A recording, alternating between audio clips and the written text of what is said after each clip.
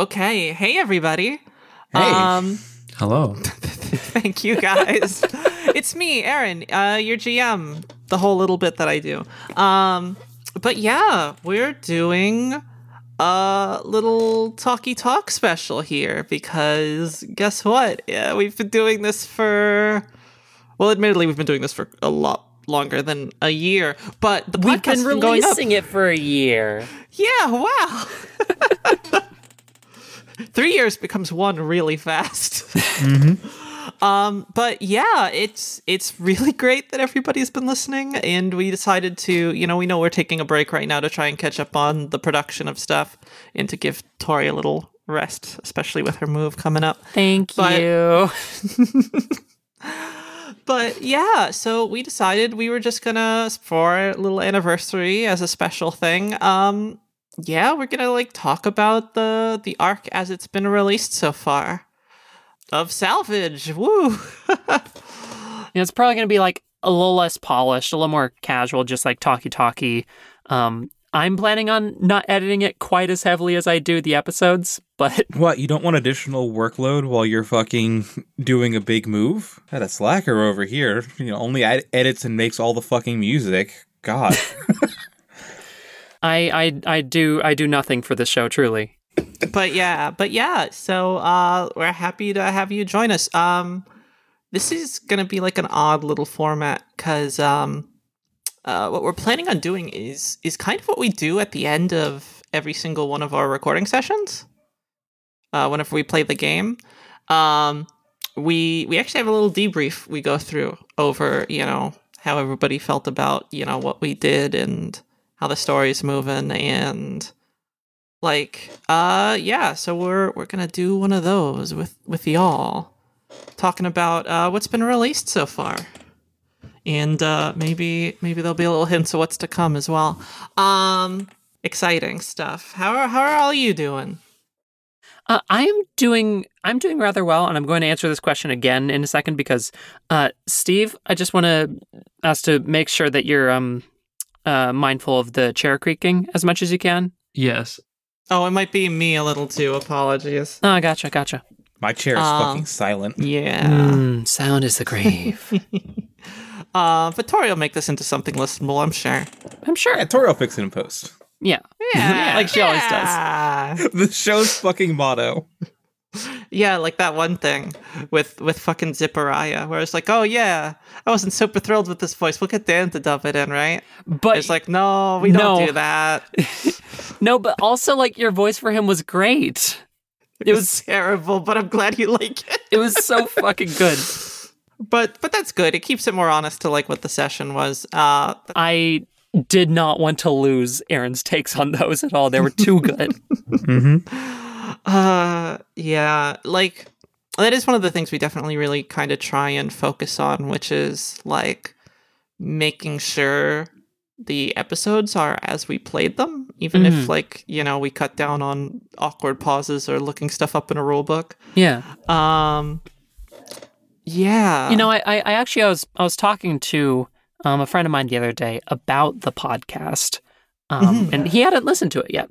So hopefully he's listened to it, and hopefully he will listen to it at some point.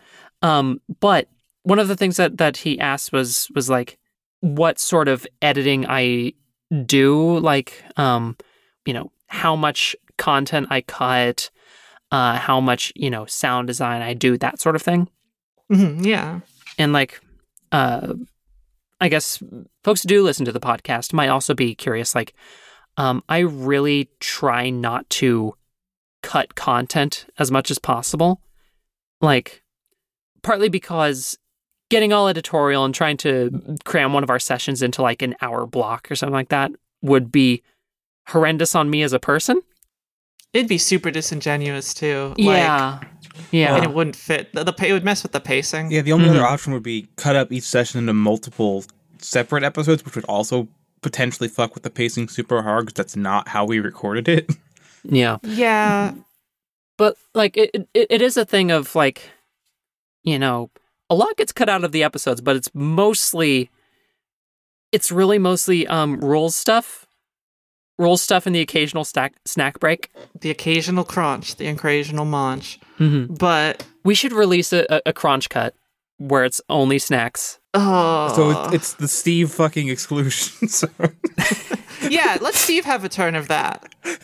Well, Folks don't know about this yet, but like, yeah, get Steve's ass. Just an entire episode of me crinkling wrappers. Just that's it. But yeah, like, I don't know. I'm really fond of the fact that this game is kind of just our game. It's our game with the occasional robot voice. Yeah. Hey, I thought I do a pretty good robot voice even without the effects. Thank you very much. You do. But Weaver came into the picture, and I was like, well, I got to do something with that, and then that set a precedent. Mm-hmm. Yeah, have fun with that next arc. Oh yeah, Tori, you're fucked. Oh my god, yeah. Oh, it's like every other character. Oh, I hadn't even considered. Oh, it's gonna be wild. As long as it isn't the Seraph again, I think we'll be fine. You really went like above and beyond with that one. I don't think you took the prompt of the prettiest, most artificial voice you've ever heard, like, way too hard. I mean, I had to deliver. You can't say, oh, this NPC has the prettiest voice you ever heard, and I can't do nothing with that. I feel like that's Aaron nerd sniping Tori a little bit. You can't just lay that down and... Oh, or the thing with the description of the brothers. I'm so sorry. Well, the thing with the description of the brothers that makes them not as bad as the Seraph is that the Seraph, like, talked for, like, 40% of the episode. The brothers had, like, 10 lines. Yeah, true. Don't worry, I'll bring them back, they'll be the stars of the show. Can't wait. No, but like You're the pain in Tori's voice. You can hear it. It's rough because I don't think about this stuff getting produced until immediately after I say it. I'm just like my DMing style is improvisational. A little bit. A little. I'm just grasping at straws every fucking second. So like I'll be like, oh, that's fun. Good idea. Throw it out there. Oh shit, Tori has to do that later. And it wasn't yeah.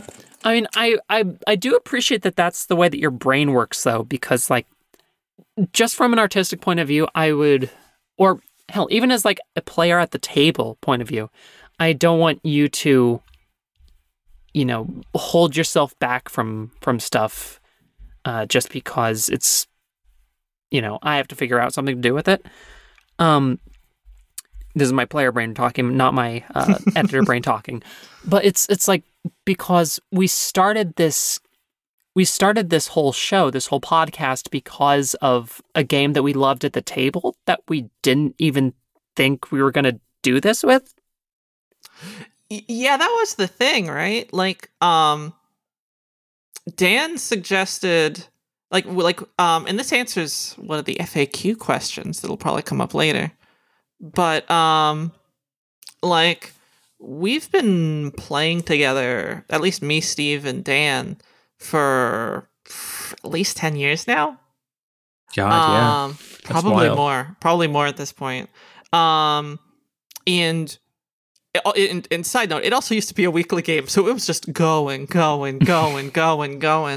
And we had so many fond stories from it and memories from it. Like, it's a large part of why me, Steve, and Dan got as close as we did. And Dan was like, you know what would be great? We should probably record this stuff so we don't forget it. Yeah, because we were, like, chatting over, like, you know, old D&D stories and just realized, like, wow, we've forgotten a lot of the incredibly stupid bullshit that we've done. What if we just recorded it? Whatever. Yeah, I'm sure we won't cringe later. Yeah, and then we did, and we may have gone a few steps too far. Yeah, a little bit. Oh, it's even funnier because we recorded Salvage because we were like, we had this other game we were going to run and record, and we just wanted to test the audio equipment. So it was like, you know, I've been friends with Tori for like a decade. I was like, you know what? I wanted to play tabletop with her finally, and I wanted to introduce these two. So you're literally, like, in the episode, you are literally that listening was to them meet literally each other. the first time any of us had like interacted with Tori aside from Aaron. Yeah. Like, I think we sent like a couple Discord messages like right before, like the day of. But yeah, it's an audio test, and it's very much us meeting each other for the first time, with the caveat that like Steve, Dan, and Aaron had known each other for fucking ever, and Aaron and I had known each other for a long time as well. So there was still, there was still in-group chemistry, but like there's also the excitement of bringing everyone together for the first time in this audio test, which, if memory serves, I don't think I actually knew that it was going to be a one-shot.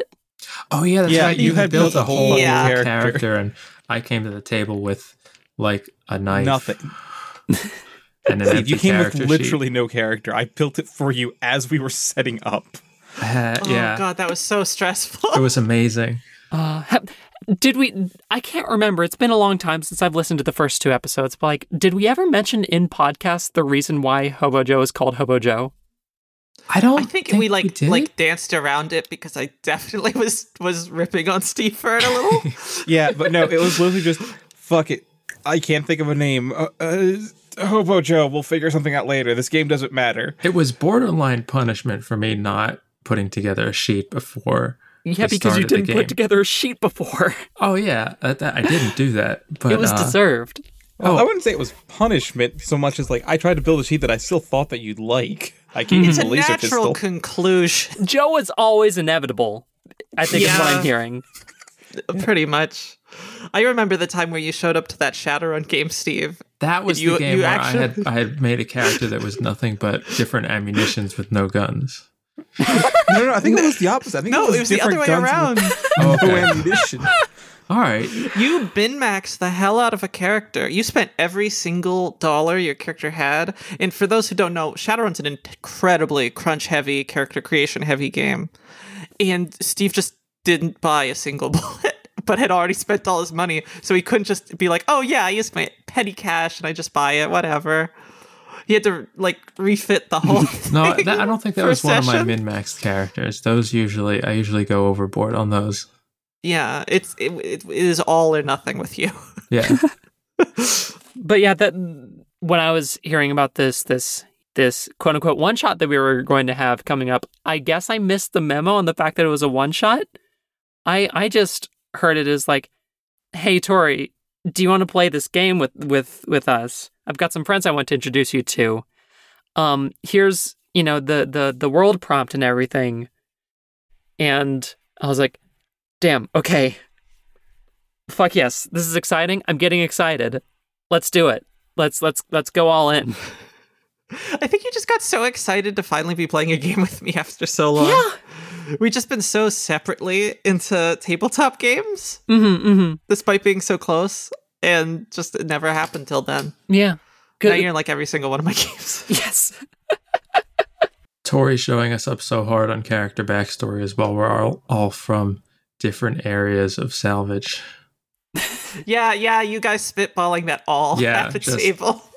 Oh, Well, I've had- backstories. Yeah, for sure. We definitely have those. Yep. Hey, you ended up with them. I will tell you that. Yeah. I mean, to be fair, that's kind of always been my methodology, though. Think of a rough concept, think of a few little facts on him, and then build him out as the narrative comes up. That's what makes it easier to retrofit him to whatever the hell's going on. I mean, I feel like that's the smarter way to play anyhow, which is Yeah. it's not always the way that I play. I find it difficult to keep myself from like getting into the backstory and be like, okay, I need to know all of these things, but you don't. You don't. You just need that like core nugget, and you can just bullshit everything else out from there. And also, you don't know your character until you play them. Yeah, Yes. that's basically been my Yeah. experience. Like every time I've tried to like build a character without having done like a shitload of just like mental, okay, but I'm putting them in this fictional situation and this one, and just keep doing that until they have consistency. Like until I do that, it doesn't matter what I put on a piece of paper. The second they hit the field, they're going to immediately start changing. Like, at this point, I could play Greg in any system, Mhm, in, like, mhm. any world, because Greg's not so much, like, a character of, a certain history, but a character with, like, certain innate reactions to certain types of, like, stimuli. Mm.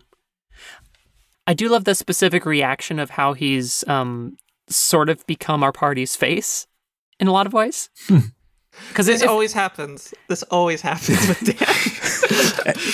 he makes a character that on paper you're like, oh, they're gonna be a bit of a mean motherfucker. They're gonna be a little askance, bit of a lone wolf, all right. And then Dan just plays them and he's like, oh no, they're friendly now. I can't be a fucking edgelord. stay in school, kids. It's literally yeah. impossible for me. I've tried so many times to do, like, weird loner, and they'd always just become, like, group parent. I'm just like, I'm a dumpster fire, but everyone else is, like, just, like, a huge roaring tire fire. Oh, But God. That's the charm of it for me. Dan just loves that character type. Shouldn't be friendly, but is. Should be scary, but isn't. Yeah. I mean, again, that's like the charm of it for me with all of y'all's characters, because like yeah, I lean heavy on like the comedy and the absurdism angle a lot of the time. But like Salvage is kind of a bleak setting. A little bit. Bit. A little Yeah. bit, just a little bit, smidge. yeah. Some hints. Folks have it rough. But like I had to completely change like the flavor of things outside of the one shot. Like once we actually started going, because the stuff we were basing the game off of, one, Tori had no experience with it beforehand. It just spitballed. And two, like y'all brought a lot of warmth to the characters, and the chemistry at the table was so palpable that like it pushed me to have to build around that, like, you know, warm character interactions, the dynamics, the like, tension of, hey, these are some decent people doing their best. Oh, and shit's fucked. I actually have a question about that, and I guess a question about like how we're doing this whole episode in general. Yeah, absolutely. Because this is kind of the perfect opportunity to insert one of the questions for the Q&A that we got. I don't know if we Please wanted to do. have like a distinct Q&A section, but like I think it might help if we just inject some. I think that's the thing to do. Yeah, absolutely. Inject that one right in.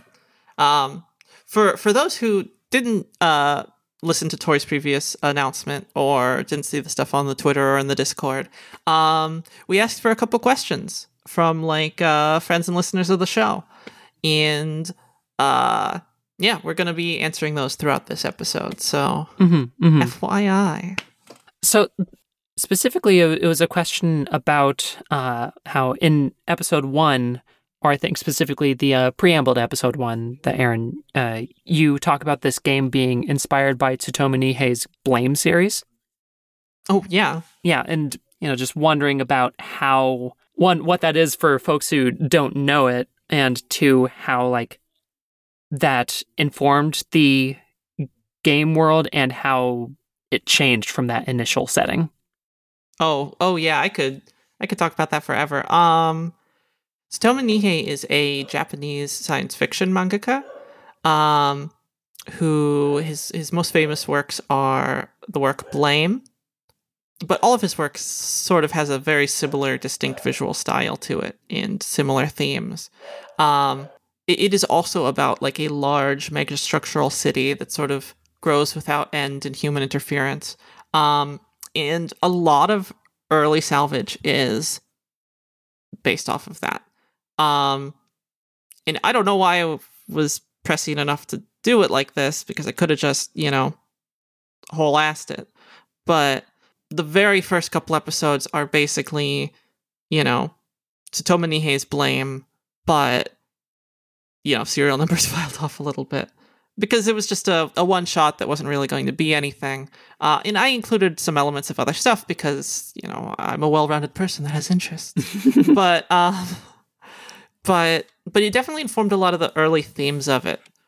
But that changed pretty immediately as soon as Tori's character kind of started to develop in the very first episode, where Tori's entire, like, Ollie's entire backstory is pretty incompatible, at least logistically, with the exact kind of story that Blame was.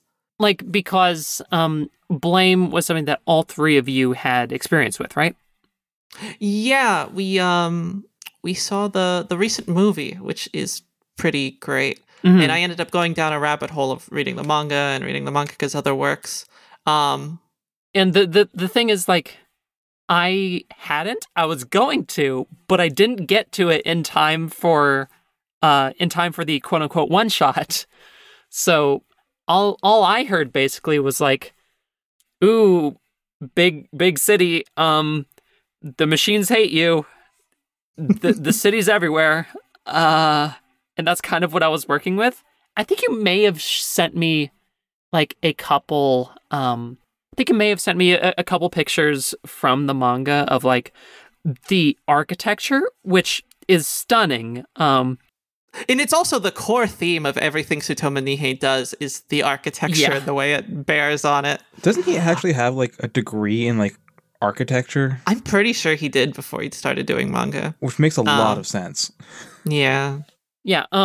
So everyone who's listening to this episode right now, if you haven't experienced Blame or Tsutomu Nihei's work, I would say like pause this episode for like 1 minute, 2 minutes, let's say 90 seconds, split it, and just Google, what should they Google? Like, just like Blame manga panels. Yeah. And just look at the staircases. Look at the so staircases and the machinery and just like, let your mind vibe for a little bit, then come back. We'll wait. The artist who did the album cover for our first soundtrack had the same experience where he was like, oh, wow. I Right. was unaware of this and it's super cool. I'm totally into it. Thanks for telling me about this. It's really unique. It's even within manga and other things, like a lot of things have drawn influence from it, but it is really stylistically unique, and I'm very about it. I also just want to send another shout out to Frederick Hermanson for the album art for the first album. Yeah, he did a really good job. That shit is still gorgeous. Yep. Oh yeah, and still very much my desktop background. Oh, it is cool. Understandable. Absolutely. Please go check out his stuff. He was great to work with this, and what the piece he did was fantastic. Mm-hmm. But yeah, a large part of it was just Blame with like, I'm a big sucker for like, I knew that they'd be ripping jokes, so I was a big sucker for the sort of comedic absurdism and stuff. And then Ollie brought this huge amount of like warmth and in you know the ability for places to have a little bit more normality to them. Like there's that bit I remember that I say in episode 1 where, you know, I roll over the idea that, okay, so she's in a place where people can turn on a radio and listen to music when they're sad, and it kind of that and I'll admit Ollie's drawl like completely changed the direction that I was going to go with stuff. Brought a lot more warmth to it and brought a lot more. It became a little less of the kind of, you know, wandering party, Mad Maxy, you know, passing through other people's stories kind of vibe that the Blame manga is known for. And kind of became a lot more about people and places and communities and home. Yeah, I definitely agree with that. That's like something that over time very much has and is becoming part of Greg's character, is just him kind of realizing that, like, I've formed attachments here I was not expecting to. And given that he, you know, is such a loner, it's kind of a new fucking thing for him. Mm-hmm. Yeah, like, I think it's fun because the character who you would think would be best suited for, like, you know, the wandering Ronin, going through, all of these other people's stories, not really having a home, that sort of thing, would like be Joe.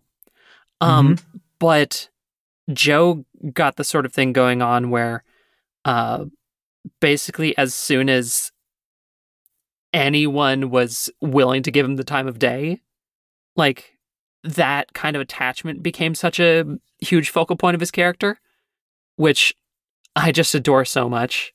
Instant friends. Yeah, God, I love that. Steve, I care about Joe a whole lot. He takes up a lot of space in my brain and my heart. We all love Ollie too. Let's be real. We all love everyone's characters. Yes. A little bit. They're good characters. Yeah. I'll be completely honest. That whole first session, I'm like, I'm going to loathe dealing with the bullshit that Steve pulls with Joe. I'm like, oh no, here's a character. His name's Hobo Joe. I'm gonna have to just roll with that. That's always I'll the swing with balance. it. You have such a incredible story, and all these characters have these great backstories, and you guys do such a good job, and you've got such a detailed world and NPCs and all this, and I'm like, what dumb things can I do here? Just what's the stupidest thing? Oh God, and there's so much stupid Joe stuff to come. It goes off the rails. You don't even fucking know. Yeah, but that's the thing. God, Joe's backstory is fun. I remember when Fun, we heavy were doing. air quotes on that.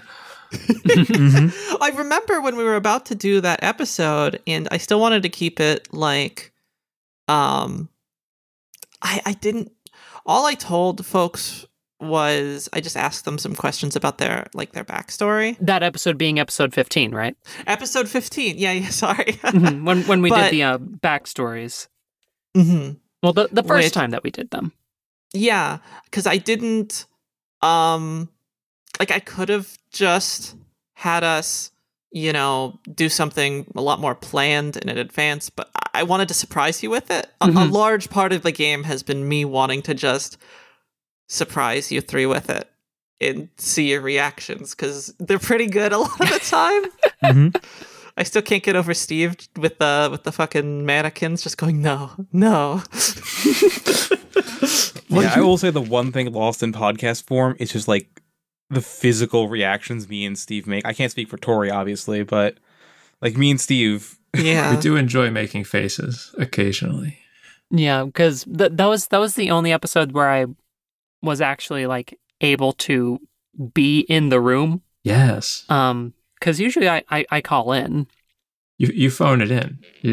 I phone it, just no effort. None. But yeah, I just asked you, what was happening at certain times with just a little bit of prompt beforehand. I didn't tell you how you'd be getting there or why it'd be discussed. And I don't know. It turned out really good. I had a lot of fun with those scenes. But the prompt you gave me for Joe and what his life was like before the story was just, I guess something bad happened in East Salvage. And because we made that joke in the first episode, that Joe made it worse. Which, side note, fantastic Joe perspective on what happened there. And two, I don't want to think about it too much because I worry that, if I do, it'll ruin the fact that, Joe's sort of shiftless and backgroundless. And I kept a lot of that in consideration with wanting to keep him that way and also give him something. But yeah, you just were like, yeah, Aaron, you just do it. you tell me what happened to Joe. Well, that's a particular strength of yours, coming up with these incredible stories, and that's not necessarily a strength of mine, but if you give me a framework, I can definitely work with it. Well, I think the work you've done with Joe's been fantastic. And this is a thing that you've done with characters before in other games, but that thing where you take this character that's kind of a joke and kind of a blank slate, and I know a lot of it is, you've mentioned to me that you are a little unsure sometimes of your role playing and, like you just said, storytelling. But I think you do really good with it. You know, it just takes you some time to warm up, and when you do, like, I would not have initially considered the whole Joe as wandering Ronin that's actually just incredibly lonely and starved for contact. And it's great. Like the instant animosity everybody has towards him in the beginning. And then the slow. And Joe's just like, oh my God, people are talking to me. I love it. Yeah.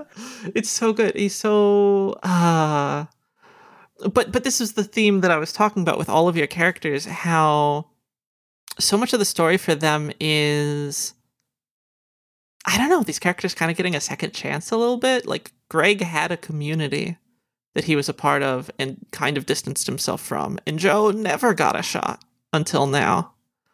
Like, Ollie's maybe the only one that in some ways is in a worse situation after, like, falling into the HMC. Forgive me for saying this, but I feel like that's kind of Ollie just naively going, well, I can just leave and get my brother, though. Yeah. Like, yeah, how big of a deal could this be?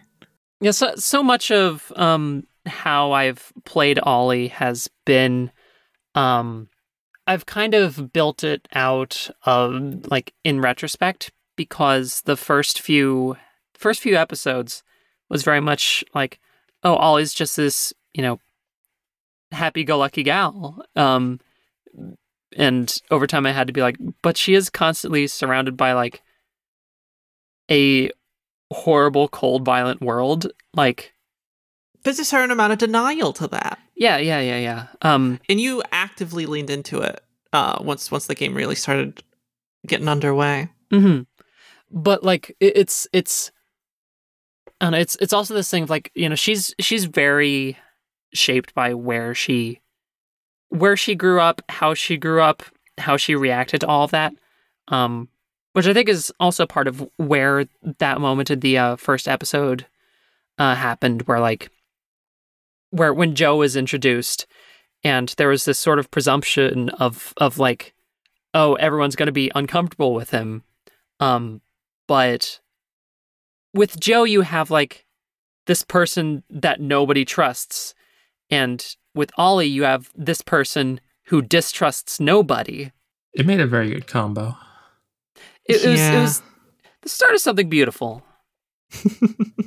and I also love how it completely just pushed Greg into the role of, okay, I gotta deal with this. Yes. Yeah. These two will die if I do not Immediate help. sense of responsibility. He has taken so many hits.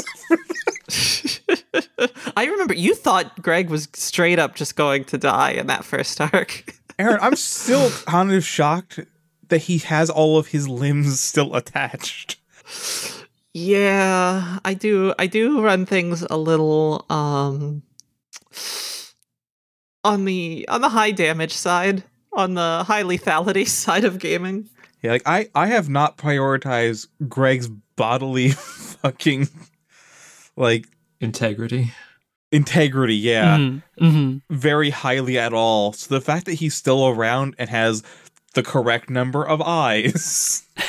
Does Joe All of his fingers. prioritize Greg's bodily integrity less than Greg does or not? Tough question. No. Joe is highly prized Greg's bodily integrity. He uses it to stand behind. That's what I mean. You did pull that meat shield thing that one time in Mance Macabre. Yeah, Greg's not mad, though. He wasn't conscious to be aware it was happening. That's my question, though. Who treats Greg worse, Greg or Joe? There'll be no consequences to any of this, I'm sure. You know, I guess I actually have a question. Absolutely. Yeah, related to this is, like, you know, there's always this question I feel hanging over the heads of actual play podcasts and stuff like that, where it's like, at a regular ass D&D table, permanent character death is already a touchy subject, depending on the table. Some tables it's like, no, we're a meat grinder. Like, keep your backups handy.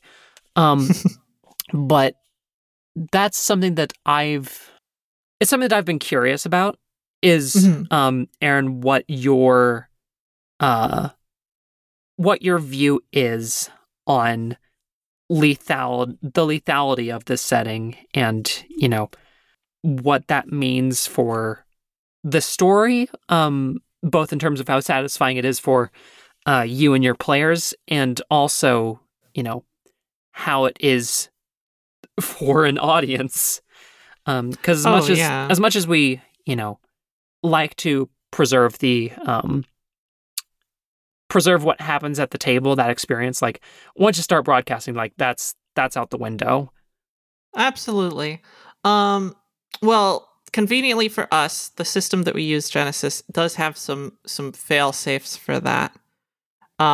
In which, story points can be burned for, small little changes of outcomes. And one of those is, you're able to push, if you are really committed to wanting your character around, I forget how many story points it is, but you can make it that, like, you still survive, but you have to be permanently changed by it. So it still has narrative significance, all that. But personally, I'll say this. I tend to run rather lethal games in terms of, like, stat damage levels, how hard I push the characters. But I've never actually dealt with a character death in game. Really? I don't pull any punches with it. And these two will be able to attest for 10 years of Shadowrun. Yeah, the only DM in our group that has a body count is me. I don't even know how. Aaron, you backflipped a wizard I had built into the middle of a melee. We can't relitigate this. Into the middle of a melee when it was the opponent's turn. Dan, is Aaron the only player that you murdered? Yes! Oh. And it was the character I had built to play myself that we lent to her. Oh, that's beautiful. Oops. Oh, incredible. Anyway. But, I'm not opposed to it. But... on a narrative level. If Dan ever backflips over somebody into the middle of a fight, you're going to murder him, aren't you? I can't guarantee, but you've done some stupider shit than that in this game, don't you? That's true. They don't know yet, but they'll see.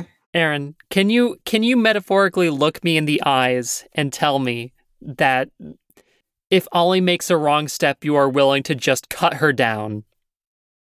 Ooh. Right then and there? Ooh, that's tough. I would prefer it not to happen, personally, as a storyteller, as somebody who cares about the narrative and really likes the characters. But also, I'm not necessarily going to, pull punches. But also, I do want this to be kept in mind. The games that I run, this game in particular, the challenges aren't particularly arbitrary. So it's not like that thing where, you don't do random encounters. No, not in this game. I mean, if I do, I guess I run the equivalent, which is I randomly come up with something in the moment. It's like, yeah, something should happen here. But no, I don't roll on a chart. I don't have here's the fucking Tomb of Horrors demon door. Do you step foot through the portal? No, I don't do that kind. I don't run that kind of game, and there's nothing wrong with that kind of play style. But just doesn't gel sort of with what I do. So with the more sort of bespoke challenges your characters deal with, I will say this: it's probably one of the reasons why I haven't had a character death is because. Not that the challenges are easy, but they're not necessarily they're not puzzles to be solved so much as things to interact with. Mm-hmm. Though someday I do still want to blow up that fucking explosive gel in Joe's stomach from episode 1.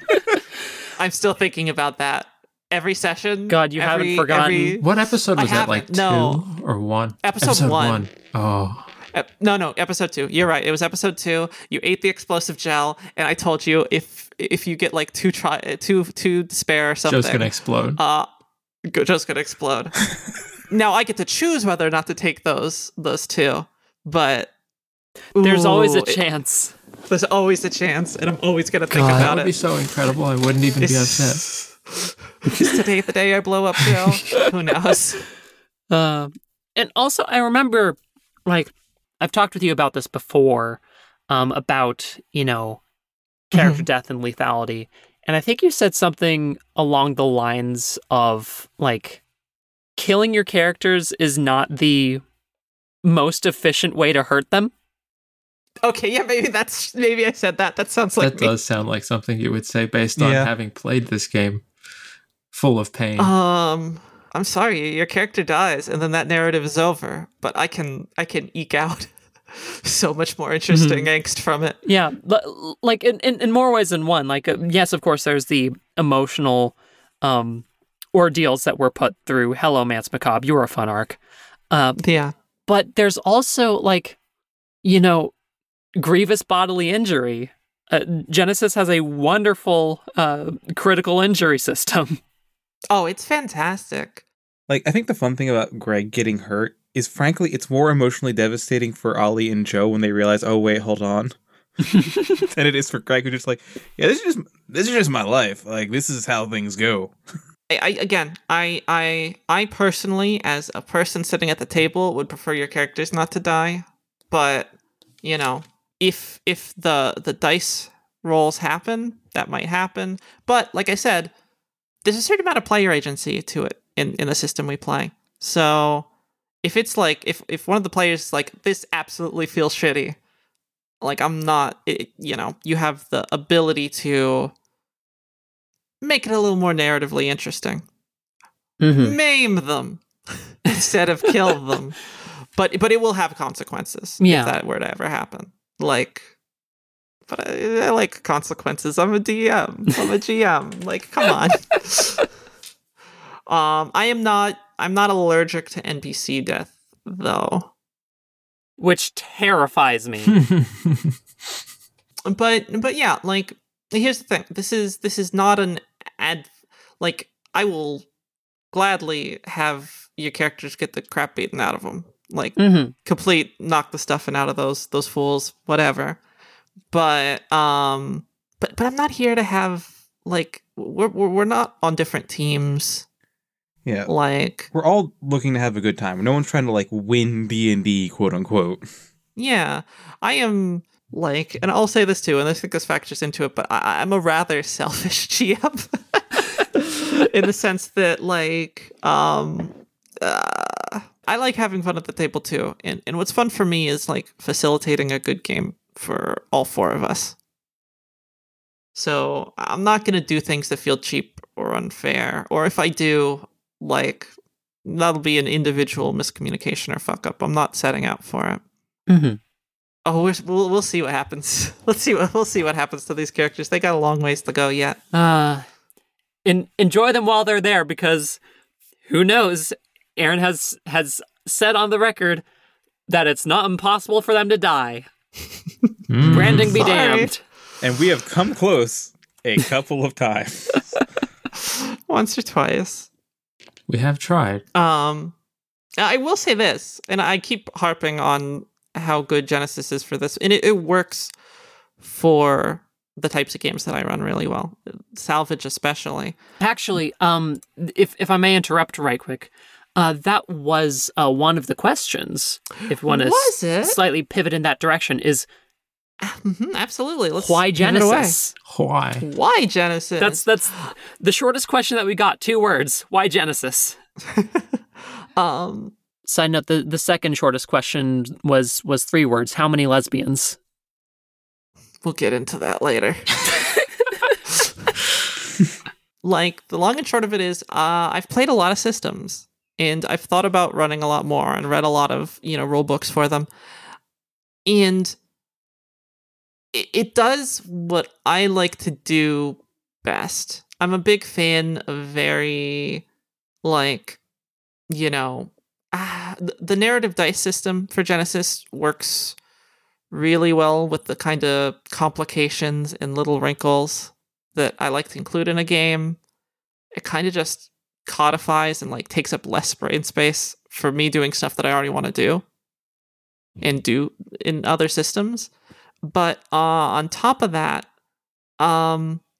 it's really great for pulp. Like, it was built originally, it was part of the Edge of the Empire system for the Fantasy Flight Games version of the Star Wars role-playing game. Mm-hmm. And Genesis is the less specific version of that. It's like a more universal generalized system using those same core mechanics. Whenever I describe Genesis to my friends, I do my first out the door pitch for it is it is the only good setting agnostic system. Oh, you're gonna make GURPS people mad. I can Let make them be. GURPS people mad. I've played GURPS. I don't like it. Powered by Apocalypse is interesting. I am interested in seeing more of that, and I'd be interested in trying it. Mm. But Genesis does kind of like I'm a Shadowrun refugee, so I like a little bit of crunch, but I like the narrative focus of it, and it's really pulpy. I like the style of, you know, the fights are quick, and it's great for high lethality, while also, like, you know, not immediately murdering everyone.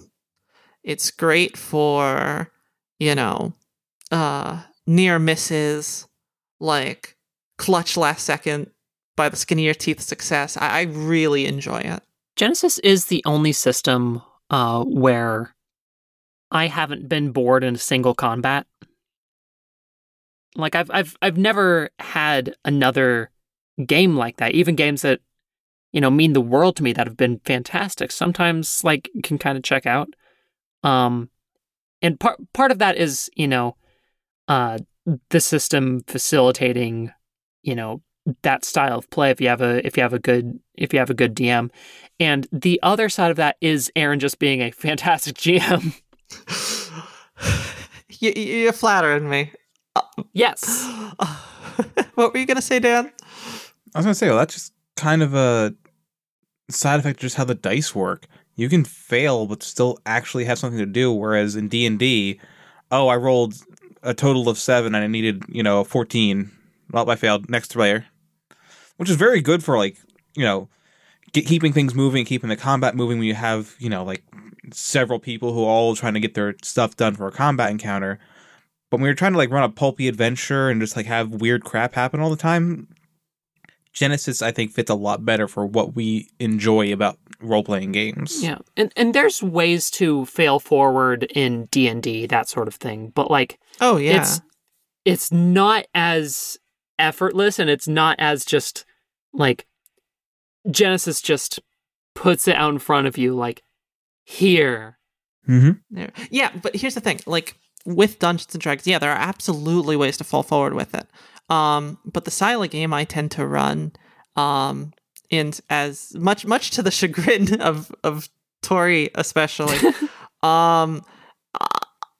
like, my notes for each session are essentially like 3 to 5 non-contextual nonsense sentences that most of the time don't even make it into the episode. God, you sent me the notes of, like, one of your sessions a while back, and it made me fucking furious. Wasn't it just like, oh God, so much of What stuff are is in like... the notes? I don't think I've ever seen them. Is that Deep Steve? We've got Deep Steve? Deep Steve. Wait, Deep Steve? Deep Fuck, Steve. really? Yeah. Yes. Now? It's getting a little better, but yeah. It hasn't been. It's months. Yeah. Welcome All back, of a Deep sudden, Steve. just- We shall see if it actually shows up in the episode. Should I check the audio? No. Don't even worry No, about it. let's I just love go. Deep Steve. Okay. I love Deep Steve. It's just stuff like Devin Cenobita, ? And from that, you just, like, Punk-ass? Devin said to be a punk ass, and from that you just, like, spin everything. Yeah, I don't tend know to how work- your brain works, and it scares me. I tend to work off of like very, very core concepts of it, and if you have like that contextual understanding of things, at least for me, I can just spin out from there because that web of connections can just be sort of made on the fly. Like, I don't need to know, for example, what Devin Cenobita or Josepha's favorite food is, but if we were doing it in session, I could absolutely spitball it. What is Devin Cenobita's favorite food? Devin Cenobita's favorite food, probably deep fried sampan. Shit, there you go. Asked and answered. Yeah. All right. No, absolutely. I think a large part of it is, despite actually enjoying the taste of like sump crab or even fluke, in all the different ways that fluke's prepared, doesn't like to give his dad the pleasure. Oh, I don't know if that bit actually works, Tori. We might have to edit that. Oh yeah, because we haven't met his dad yet. Well, we have. They haven't. What's this little spoiler? Yeah, just Yeah. leave it in there. But yeah, heavily affiliated with the sump crab business. But anyway, yeah, Devin Cenobita, deep fried sampan, favorite food. Yeah, how did we get here? You asked me. We were yes. Okay. Oh, yeah, we were notes, talking notes, about notes. spitballing. Yes. So no, my notes are super sparse, and I tend to just spitball improv my way through sessions. It's why stuff like Zips and Chains happens because they were characterless. I mean, that and also just the interference and spitballing of your players. Oh yeah, absolutely. Well, it lets me. It's the reason why we have an NPC named Convenience. Oh yeah, it's why a lot of things happen. To be honest, but it works really well. But it fits with the setting, and once you have an idea of how these sort of goofy things work, even if it's an absurd kind of fantastical setting, once you just have that core, this is the theme of it, this is the vibe of it, you can kind of just spitball out from there, or at least that's what I do. In Genesis, just takes the load off my mind. Because like I said, there are ways to make your characters fall forward or succeed poorly in D&D and other tabletop systems, but it makes it easier on me because I'm already just doing so much stuff at the table that one less thing to think about just makes it so much more fluid for me. Which is why Genesis. So what you're saying is Genesis does what DN don't. No, don't put that in there. I don't want to make the D&D people mad. They're perfectly nice. I have a lot of D&D 5e books. All of my other games are D&D 5e, basically. Yeah. I love D&D. In fact, there was a long time where, because D&D 5e has been my favorite system for so long, it took me a bit, actually, to warm up to Genesis and actually, get past the thing of, oh, but I like seeing the numbers go, and these dice don't have numbers on them. But I like the numbers, and I like when you roll 20. It's nice. But now Genesis is my favorite system, but I still play 5e more than I play Genesis. Hopefully we can get back to playing a little more Genesis every now and then. Or for the next episodes of the podcast. But yeah, it's fun. I really genuinely enjoy playing the system. It's largely the reason why we play it with this. I will say this, it is kind of funny, on that same note of why Genesis. I run Genesis for a number of other small little games outside of Salvage. And Tori and Dan especially can attest to this, but the style of DMing isn't even particularly different, is it? Not really.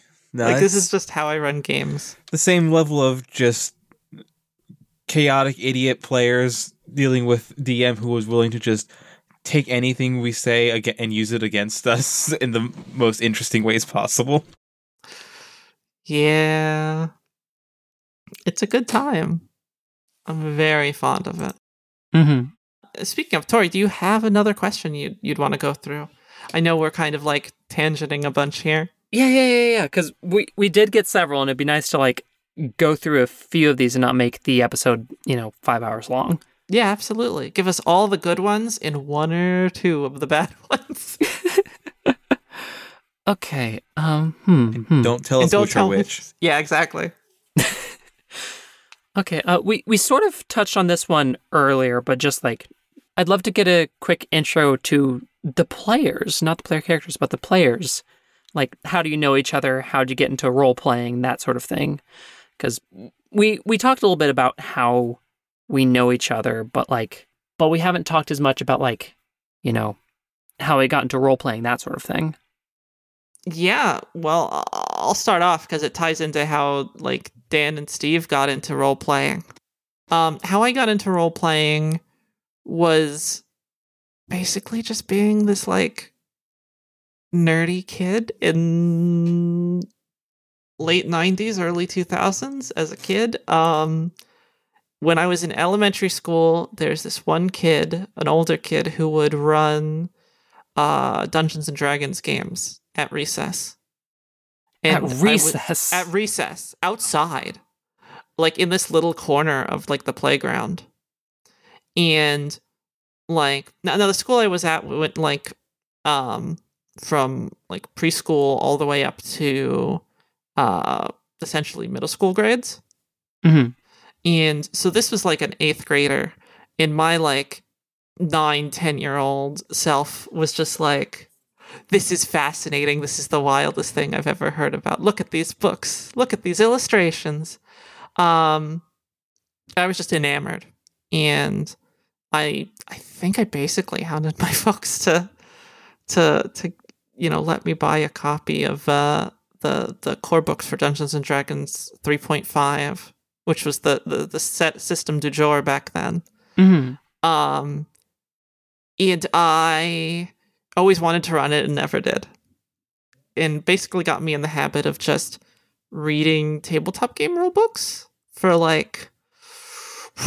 again, from I was 9 to 10 till I was 18, and I was finally able to run a game with with Dan and then Steve. You finally got your D&D license.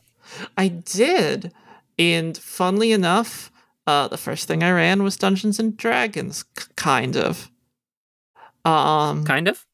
Kind of. It was actually... Wasn't that Pathfinder? No. First thing we ran was a version of... They released in the 2000s, they released a version of the Gamma World role-playing game as part of Dungeons and Dragons 4th edition, which was also the game of its day. Mm-hmm. To some folks' chagrin, I would say. But, I was just happy to run anything. I didn't know better. I feel like 4th edition would be much better received if it wasn't called Dungeons and Dragons. I think that's the case. It leaned very heavily into the wargaming roots of it, and it definitely played a lot more like a strategy game of its time. Yeah, if you were looking for a tabletop tactics game that could be tailor-made to your players, I feel like that's kind of what 4th edition was aiming for. And yeah, it's not what we really wanted at the table at the time, but I just it's a general thing. I feel like it would have been far better received if it had been not, Dungeons and Dragons 4th edition. If they'd gone with Dungeons and Dragons Tactics or some other sort of separate brand thing and not made it a whole edition, I think it would have been far more, the folks who like it will like it, and the folks who don't like it will be well, it's not a new edition. I don't feel obligated to change over. Yeah, but I mean, regardless of that, it did happen. Plenty of people still like it. Mm-hmm. And you know what? Legit, we had a lot of fun with it those first couple times. But yeah, we played the Gamma World. They had a box set of Gamma World for 4th edition Dungeons and Dragons. And it was Gamma World's really gonzo, quite a lot of fun. And me and Dan were part of and our friend Eugene, who got a shout out in the first episode, who's been a big supporter of the show and a really great friend for so many years. He's my best friend. Shout out to Eugene. Shout out to Eugene. Shout out to Eugene. Apologies to Eugene. Oh, Deep Steve. For my first episode shout out. But he was a good sport about it. But yeah, so we were part of I guess you just describe it as like an amateur film company, like an incredibly amateur film company. I wouldn't even say company. There's Film crew. Yeah, it's like a film crew. Group of friends. Yeah, pretty much. Film group of acquaintances. Yeah. People with a camera. Yeah. Who knew each other. People with a camera. And like me and Dan had known each other for a while because of this, but hadn't been particularly close until we just sort of started idly talking. Dan started talking about wanting to play Dungeons and Dragons at one point. Maybe probably because we like had enough people in this little posse to do that. And I immediately was like, "Oh, really?" And we just started talking about it a bunch until we got Eugene into it. And then, we'd been friends with Steve for a while, me and Eugene. We dragged him into it. Yeah, that's also how I met Steve. It is. It brings folks together. It brings folks together. Yeah, funny how I was gonna say Dungeons and Dragons, but just like role playing games in general made me like fucking best friends. Mm-hmm. It's good. It's a great way to get to know people. Like, not everyone you play tabletop games will be like your best friends, but you'll get the opportunity to really know people. You can't spend hours together every week with the same people doing this kind of thing without like growing a little bit closer or dropping the game. Yeah, pretty much. But yeah, so we just sort of kept playing. We played, regular 4E. We played some 3.5. We played some Pathfinder, first edition, because that's what was around back then. We played Shadowrun for years. I was like, what, 5 years? No, more than that. We played it for like 7 or 8 years. God, we did, didn't we? Yeah, it was a weekly game, like I said earlier. So many D6s. So many. But so we've been playing games for a while. And it's funny because I had been friends with Tori for like many, many years by the time we finally started playing Salvage. And Tori had been separately playing like role-playing games. How did you get into it, Tori? Yeah, so I got into tabletop games younger and more accidentally than you did, I feel. Yeah. Where basically I didn't know a damn thing about what D&D was. I knew that it was some sort of game, and that was it. I knew there were dungeons, I knew there were dragons. I had less than the normal pop culture understanding of the game, except I knew that it was something that like was considered vaguely nerdy, and I guess I would probably like it. Yeah. And then at one point in high school, my friend Sean, shout out to Sean, love you. I think it was in our German class, because we had a crew of friends that, that we would all hang out together. And at one point he says like, "Hey, have any of y'all ever like thought about playing D&D?" And I was like, "Yes." I didn't know that this was in the cards for me, but like, I don't even know what this is, but I'm excited. Yeah, let's do it. And he's like, "Cool. Let's figure out how to play D&D," because he actually didn't know either, and none of us knew. None of us had played it before. Mm-hmm. And so I went home, and I took like, this offhand suggestion, and was like, "Okay, we're gonna do this. I'm committing to it."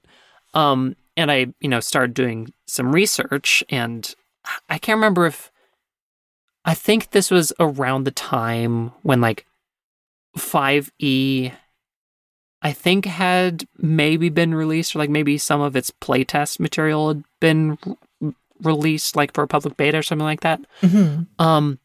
But most of the, popular opinions that I found at the time were largely like, oh, 4e was a mistake, and 5e is looking interesting, but we don't know how it'll play yet. And I was like, I see. What have y'all been playing this entire time? And it was Pathfinder. and so I was like, great, Pathfinder. I found a lot of content on this from people who seem to be really passionate about this game. Hey guys, let's play Pathfinder. And, you know, they're all like, okay, geez, calm down a little bit, Tori. Because I was, I think a little bit too excited about this, to play funny little dice games with my friends. But so I bought the core rulebook, watched a lot of YouTube videos, you know, bought an inordinate amount of dice, and was like, okay, I will be the DM. And it's going to be great. It's going to be exactly as all these people have said it is on YouTube. And it was a bad game. I didn't do a very good job because I had never played before. I'd never seen anybody play before, and nobody at the table had played before. But honestly, that sounds like a good time. It was. We had a blast. It's always how first D&D sessions are, right? Like, yeah. It was stupid. It was utterly stupid. But like, we had a great time, and you know, the campaign didn't last very long. Like, of course, I had all these grand fantasies of like, you know, a years long fantasy epic. But like, you know, the 5 sessions that we played were really fantastic, and I kind of knew that, shit, this is something that like is I have found a hobby, and I like it. And you know, after that game sort of broke up, like, you know, I didn't do it for a while. I guess I had sort of convinced myself that I didn't have the time, or like, more about it. Like I just like hadn't asked anybody. I guess I hadn't thought about it in a while. Just like, yeah, that was fun. But like, man, how do you get a good game going consistently? And I didn't know. And I had, you know, my mind had turned to other things, until, as I'm sure, at least a couple other people who got into 5e know about, is I listened to the Adventure Zone. Wow, no one's ever done that before. Yeah, it's this really niche thing. But yeah, I listened to that and I was like, oh, D&D exists and is fun. And I think this would be really fun, and you know, I want to interact with my friends more and get closer, and you know, do this funny fantasy thing that I've, you know, largely forgotten about in my life. And so I did that. Started a pretty regular game with some online friends. And I was like, this is great, but it's not enough. I need more. And I started, you know, just joined random groups online. Some that would last one session, some that would last a few months, some that were good, some that were absolutely horrendous. And for a good few years, I was just like doing this constantly, which, you know, maybe you were like in 5 games at one point, right?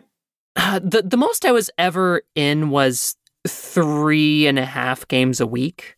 That's which still is a lot. That's still too many. That's still an unhealthy amount. I'm now a more well-balanced person. You know what? Podcast editing straightened you out.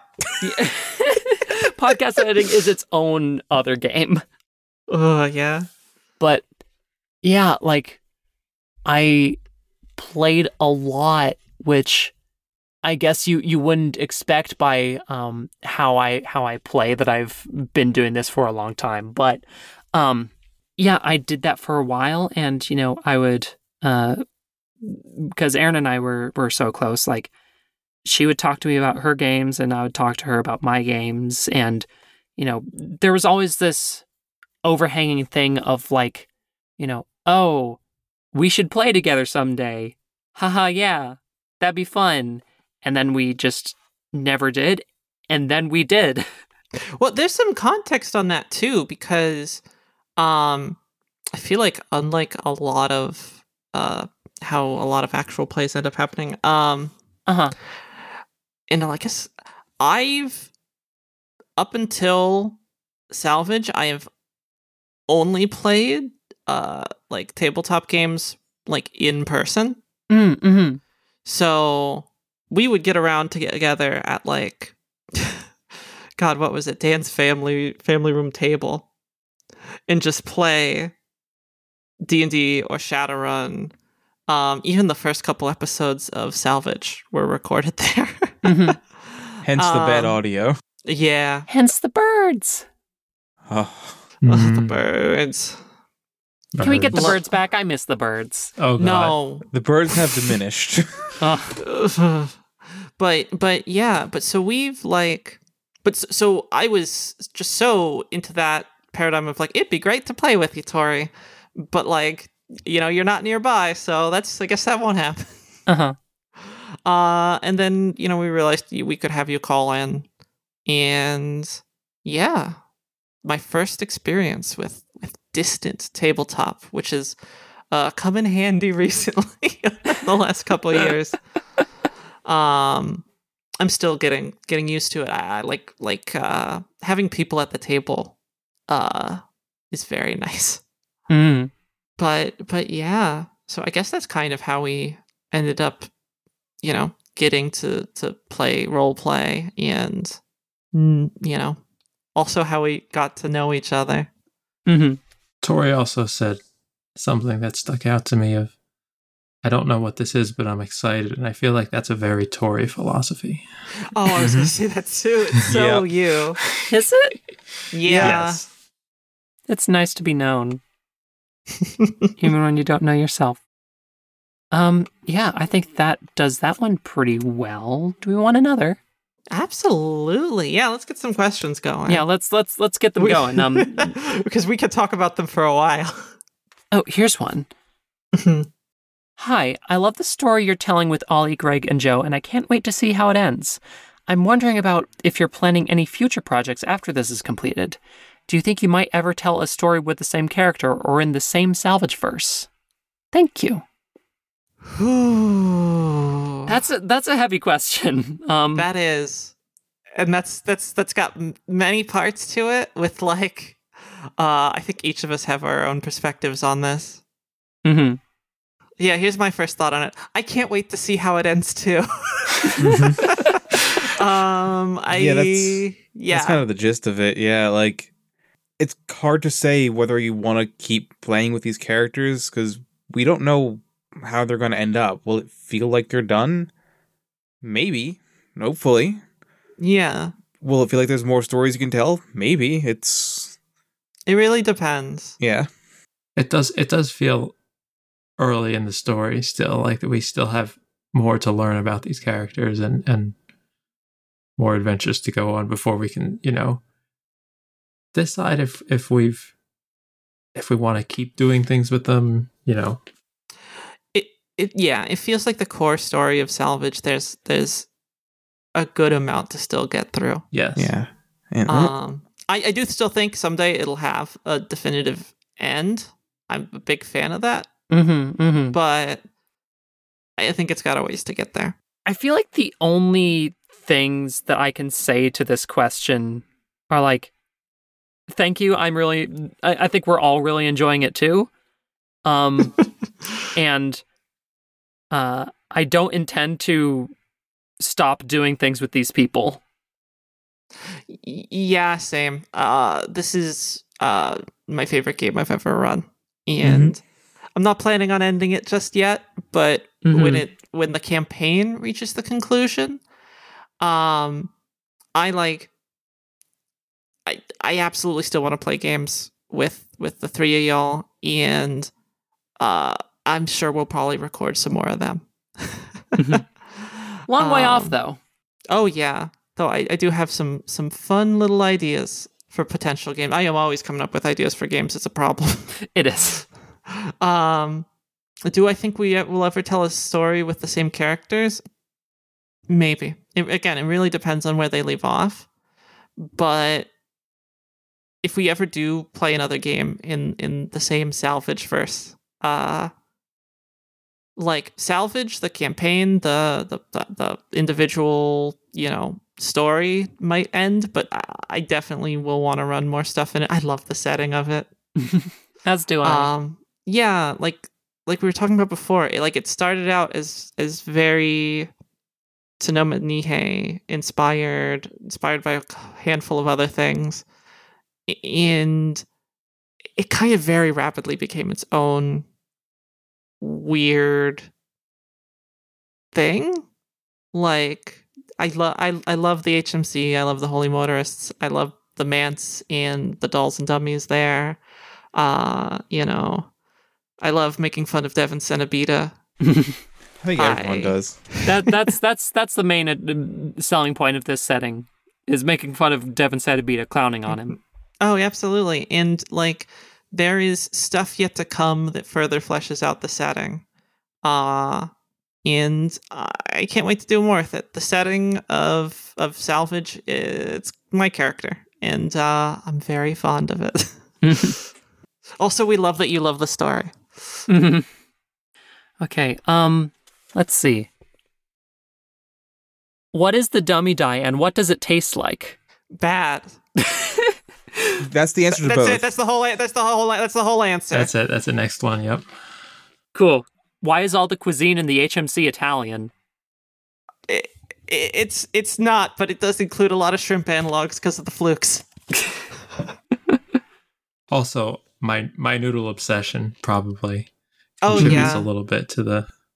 I mean, Don't worry, we get alternate foods later.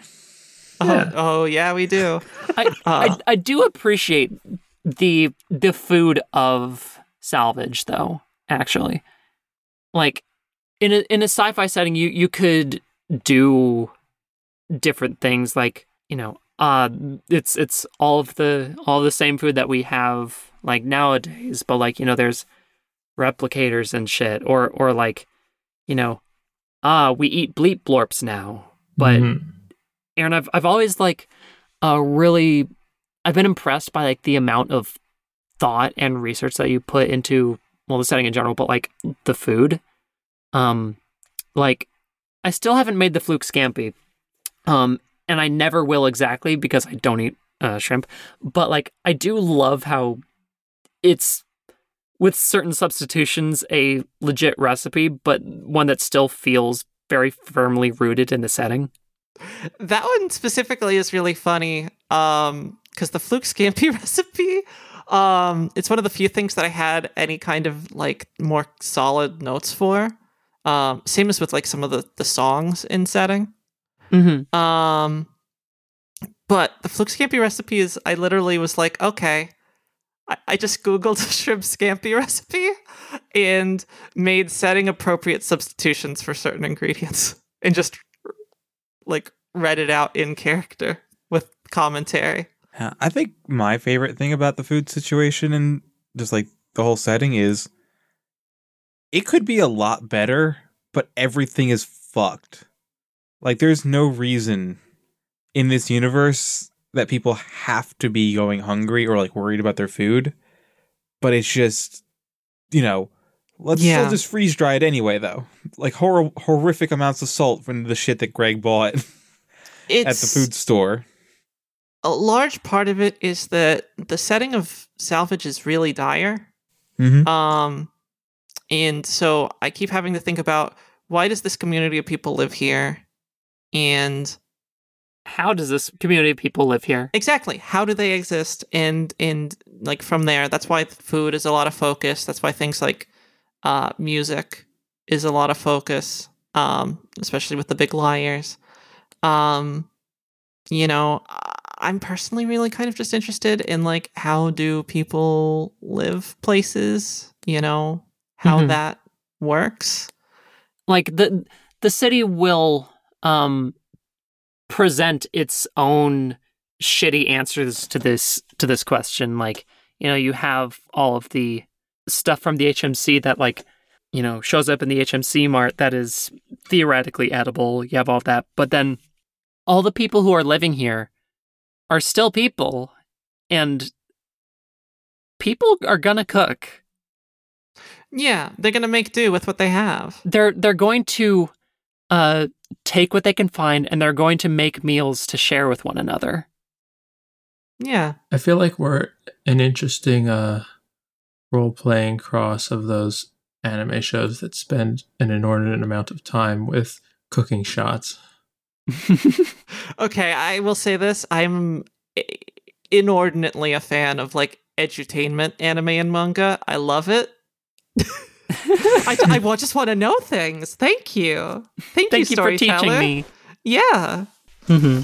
I think like this food focus though, like I think it's a big contributor for why everything feels grounded. Like everyone's got to eat, and it's still a concern for everybody, you know? And it's like a communal thing with everybody. Like it's humanizing. Mm-hmm. And I think that's, well, it's not like the sole contributor. I think it's very emblematic of like, I think why we're all so enamored with the game is that little, like constant little touches of humanity in this just like bleak fucking overwrought like techno hellscape. Mm-hmm. Yeah, like the tone is important to me because you're right. Like it has the potential to be incredibly dire, and I tend to shore that up with like a lot of wry humor at the expense of the setting, and a lot of humanizing details, or at least I hope humanizing details.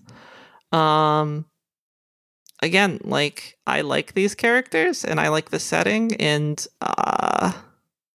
yeah, I want to continue to develop them. So I have a couple more questions, I think, that we can get in. Yeah, totally. Let's do it. Who named Kitty? Actually, who named all of the dummies? Like, did they name themselves? And for Kitty specifically, there haven't been any mentions of cats. So, like, do cats exist in Salvage? Well, okay. See, I had an immediate reaction where I was like, well, I did. I'm the DM. That was actually my reaction too. But yeah, was Aaron that named the cat? I think it's a mix for a number of the characters.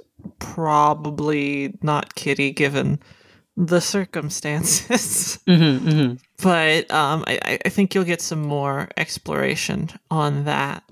But like, I think some of them named themselves. I think some of them were named, or at least in the process, then kind of like figured out their own relationship to those names. It's kind of complicated. I would leave it at that. The Mance is kind of messed up. The dummies didn't necessarily get the agency that a conscious thinking being would deserve. I'll put it like that. And some of them have completely reinvented themselves, and some of them have, like, you know, stuck with what they were given and figured out their own relationship to it. Like, hands down, Gervais was named Gervais by somebody. Hands down. Not by us. Yeah. I feel so bad for that poor fucker. We were so mean to him for basically no reason. We did bully him a little bit. But, yeah. We got off on the wrong foot and committed so hard to never getting on the right foot. Yeah, even if they were, like, given spuriously by other people, I think the names are really important to the dummies, in the sense that, like, you know, a tie down to personhood, right? Mm-hmm. Which is also probably why Gervais got a little upset. Maybe. Friends. Sorry. We were also in a bit of a bad spot and kind of just like flailing wildly for any level of, okay, yeah, but we need something that we can have control over in this hell place. Yeah, fair. Levity at the cost of someone else's dignity. Yep. Ouch. Slash personhood. But yeah, as far as cats, like, I don't know. Do you think people could wipe out cats? I'm unsure if that's the case. So I'm sure there's some cats kicking around, even if we haven't seen any yet.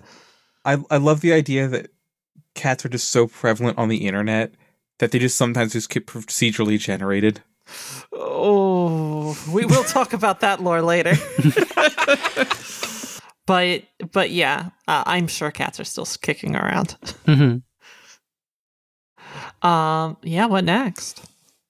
How is Greg carrying so much stuff?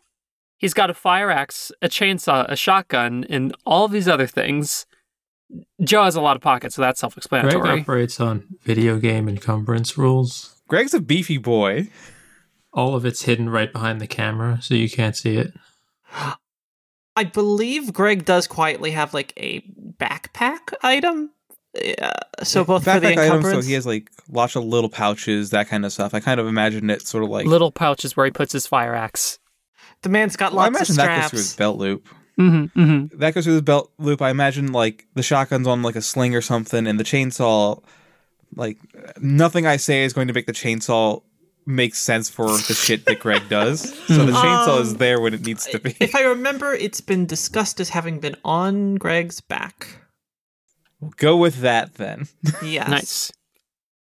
So yeah, Greg. I don't think Greg actually has any encumbrance left to grab more shit. I'm gonna be real. I was fully expecting to lose several of these items in the course of my adventures. Like I've thrown that axe like 2 or 3 times. Yeah, like Oh yeah, more to come. it was used as a barricade. Like I was fully expecting that to just be destroyed. I was expecting the chainsaw to like get some spares or something and run out of fuel.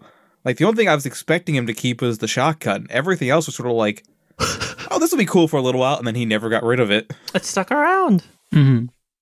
I remember how when you got not the shotgun, when you got the chainsaw, it was just like, oh, that's a cute little thing. And Greg got immediately attached to it.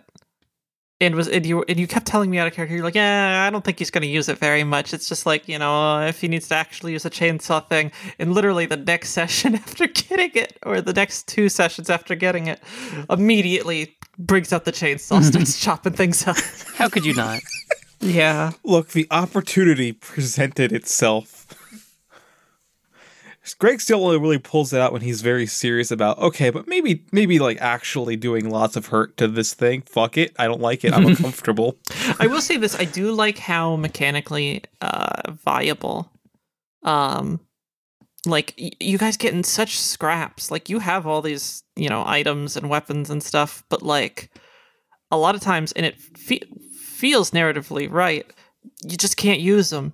And you just end up in, like, Greg punching a robot mode. Yeah, like, I think my favorite thing about Greg and his just equipment is he has kind of just, like, a series of, like, understandable escalations. He uses the shotgun until he gets into melee. Then he either uses the shotgun as, a melee weapon, or he switches to his fire axe. If the fire axe does not seem like it'll do it, or Greg has used it in some capacity, he'll either go to his fist if he does not want to, like, escalate further, or if he really is like, no, I need to end this, he will go chainsaw. What? Are you saying that the dummy amalgam was intimidating? Yes. Hello. It needed Hello. to go away, Aaron. Hello. I love the hello. Yeah, Tori, what is our next question? Joe, could you tell us about your hair care routine? Does Joe have a hair care routine? Huh. I mean, he's gotta, with how beautiful it looks. Yeah, for sure. Is it like anytime he'd use a napkin, he just wipes the grease on his hair? Weird thing to do to a napkin. You wipe your hands off on a napkin? And then you wipe the napkin off on your hair? No, that's not what I said. No, she means That's kind of what we thought you said, replace the though. napkin Oh. with the hair. Oh. Yeah. Oh, I thought you said every time he uses a napkin, he uses that napkin to grease up his hair. I'm not that fucked up.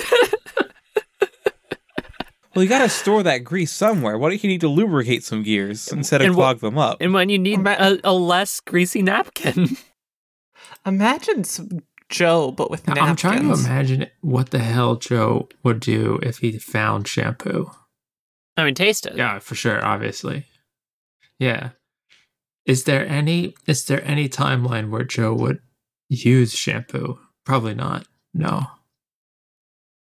No. He would use it, just not for its intended purpose. He would find some other incredibly weird, esoteric True. fucking use for it. Mm-hmm, mm-hmm. Yes. Like, oh, the car is overheating. We need some coolant. This will go well. Don't tell Joe cars have liquids inside of them. He'll do something stupid with it. Yeah, but there's no way Joe has a hair care routine. Joe's hair care routine is there is hair. Maybe use it for something. Although I've never used it for anything like I said I would, but perhaps that's coming. Well, you can only use it every so often. Yeah. I need good time Yeah. in between. You know, it's not like pocket sand. Yeah, there is hair and I don't care. This one just says, how many lesbians? Yes. Next. Yeah, Yes. couple. Yeah. Like at least one. Yeah. Well, I would assume 2. I would assume at least 2. What a terrible curse to make a universe and only put one in. Yeah, that'd be awful. Yeah, there are some. I think I have a good one to end on, but first, I want to ask if any of y'all have questions for the group in general. I do, in the sense that this is like a typical set of questions that I always ask after every single session that we do, as like a little debrief. With the stuff that's gone up for salvage so far. You guys like it? That's to you. That's to you guys. In the 3 of you in here. I fucking love what Tori has done with it. She's taken our multi-hour ramblings and polished the hell out of them. They've got like professional sounding musics and good edits, and I don't know, she's taken our, weekend hangout good time and turned it into a thing. It's a thing. Yeah, Tori's fucking knocked it out of the park with her fucking edits and music. You really have, Tori. Nah. Yeah. And Aaron, obviously providing the good fucking base for Tori to do her shit, goes unsaid as well. Don't turn this on me. Like, Yes, Aaron. It's your turn. Aaron, you asked for us to Your say turn to positive not know how to things. accept a compliment. You Yeah, are- damn. You are the best kind of like, there is some shit going on in your head, Aaron, all right? You know what I mean? Yes, And it's fucking amazing.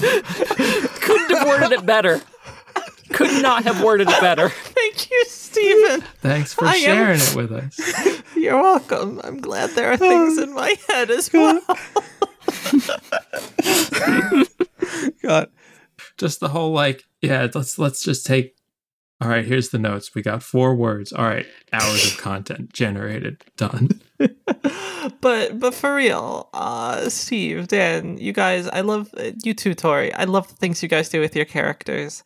I love the passion y'all have put into this project, and I'm so glad people get to listen to it. Honestly, same. Yeah, like I would love this if it was just something that the 4 of us were like sharing amongst ourselves, but the fact that like we get to share it with you, the listener, and our like family and friends, and it's like I write, in a professional capacity. But is this my most polished thing I've ever done? No. Is this the best, tightest thing I've ever done? No. But I feel like it's the most me thing I've ever done, and the fact that I get to share it with you 3, and with the friends and with an audience, I really appreciate it.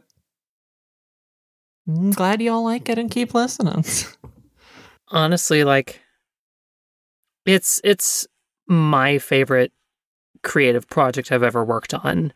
And even if I wasn't, editing it, writing music for it, that answer would remain the same. Not to sound conceited, but I think it's something special. At the very least, it's really special to us. Yeah. But also, it's pretty good. I like it. Y'all throw me through a loop every fucking time. I mean, I hope this many episodes into it, other folks like it too. Yeah, I'd hope. I was talking about this with y'all earlier, but it's like 50 hours of content up there now. Woof. Probably, yeah. Yeah, and the folks listening to it, thank you so much for listening to, like, what at this point, 20 of our group hangouts, 50 hours of us playing, Salvage. That's over 2 hours of your life that you will never. 2 hours. 2 hours, yeah. It is over 2 days hours. That's over 2 days of your life that you will never get back. And you know what? You're welcome. It was worth it, wasn't it? Shut up! Don't be so smug. So smart. But yeah, I think that's what I gotta say about that. And the regular other questions about from the debrief we do. What's something that from these last 20 episodes you guys loved about, what your characters got to do? Yeah, it's hard to pick one thing, especially one thing that we had, like, several of my favorite Greg moments haven't gone up yet. Like, oh yeah, some shit just fucking happens in the next arc and change. Yeah, the end of the next arc, I feel like, was a big Greg thing. Yeah. Like, and I can't say more than that because spoilers. That was like the start of me like feeling like I finally like fully clicked with Greg, and I'm really happy with like. Obviously, like they don't know what the current arc we're recording is, but like the stuff that's like was currently going on before we had to do a pandemic break. Like, I'm still so like interested in going back into that because I'm like really happy with like the new things I'm potentially going to be able to explore playing as Greg. Yeah, every day we go on a walk, you're always telling me like, "Hey, I've got this idea for Greg," and I just have to sort of nod along and be like, "Yeah, huh." Sorry. No. I love it. I love hearing it. I'm just like, I gotta keep my cool so I don't spoil you. Like Tori, Tori, you've told like, Tori has literally like anytime I've tried to tell her any out of character information, even just about the setting a little bit, we'll be like, no, I need to learn it in game. Yeah, but yeah, there's so many relationships and like inter-character dynamics that I want to explore with Greg now, and I'm like, I know this isn't really answering the question that was technically asked, but I'm so excited to get back into playing. Yeah. I mean, hell, like, what's your favorite moment that you've had with your characters? It probably hasn't happened yet. Like, not even in our backlog, but like this game just like has not gotten worse. It does keep getting better in unexpected ways, so that might be a bit of a cop-out, but I don't know, there are so many moments. It's a cop-out born of love. Yeah. Yes, but if you had to cop in the last 20, what was your favorite moment in the last 20 episodes? I have a really fun moment that I like that hasn't happened yet.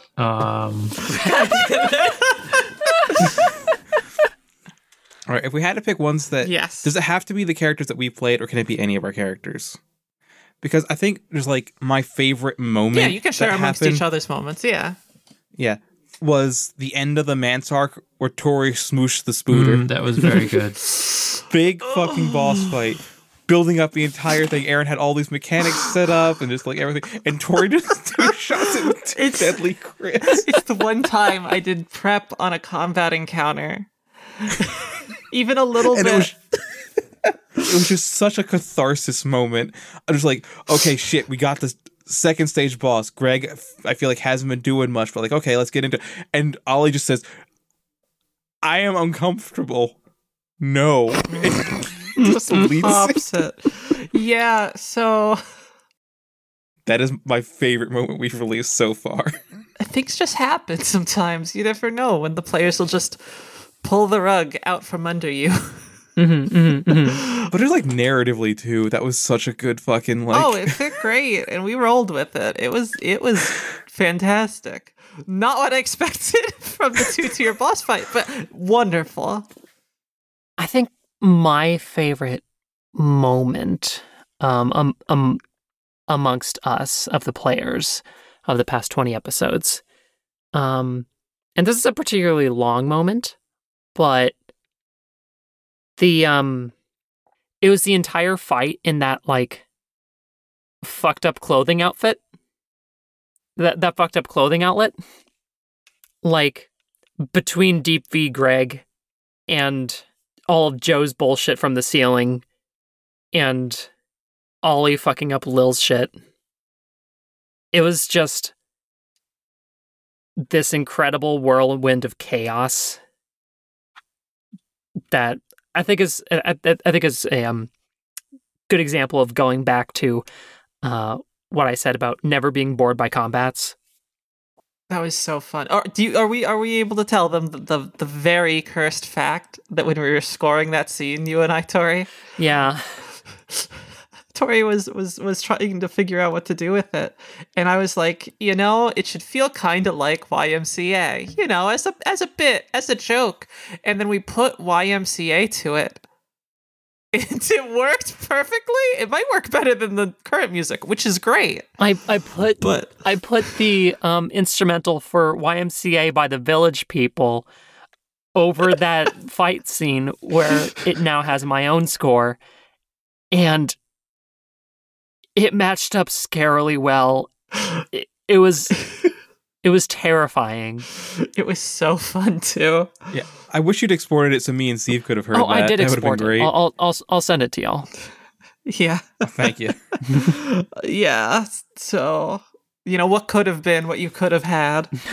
If we had money to license shit. But yeah. And Steve, you got one? I was thinking of that moment when we get in the manse and Harriet locks us all up, and I finally get to use Joe's proper what's the skill? Like skullduggery abilities. Just to repeatedly unlock him and then just use that opportunity to fuck with people. God. It was so much fun. Joe being disarming is always great, and with Harriet was just particularly delicious. That was a very fun thing. Almost got us killed, but it was delicious.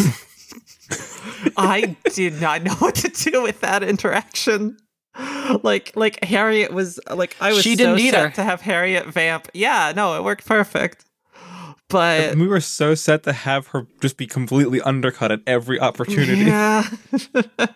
She's a fun character. She's a very fun character to play. I hope we get to see more of her. Now, the next question from our debrief. I'm gonna just codify this into like one question from two. But what are your favorite parts of the setting? Like, especially in these last 20 episodes. New favorite part is that apparently there have been cats the whole time and we haven't seen any. So where are the cats, Aaron? Where are the cats? Yes. That's the next adventure. Yeah. Favorite little details, y'all. I'm really fond of how most of the world is this sort of hopeless, like, drab hellscape of tunnels and nothing, and then we have these pockets of like real communities, Yeah. Such a dichotomy. It's a lot of fun. It's like, yeah, the bright spots are really pleasant. I love running them. Yeah. I mean, like that's a big part of what I love about Salvage in general, is that Salvage is people insisting on being people in the harshest of circumstances. Yeah, that's probably the best way to put it, yeah. Yeah. That's basically the tone I was going to go in, and I don't think I'm going to be able to phrase that better, so I'm just going to steal Tori's. Fair. It's one of the things I'm fondest of when running it. Like, people don't stop being people because, stuff is difficult. And also, when things are weird, people get used to it. Like, I don't know, people have been people forever. You read, like, Pompeii graffiti, you read, Sanskrit tablets. It's people talking about the same stuff in the same way. Yeah, motherfucker forgot to bring the seeds in. Oh, Al Nasir and his copper again. Hey, look, man, I've been telling you the levee needs fucking fixing. When we don't get crops next year, don't come crying to me because I fucking warned you. Yeah. Hrothgar was here. Exactly. I love my dog. He's such a good little dog. But yeah, for real, like, people are still people, and that's the approach that I take whenever I write. Like, not even write, but like whenever I, play any of the characters or like build the setting, is that how do people live here?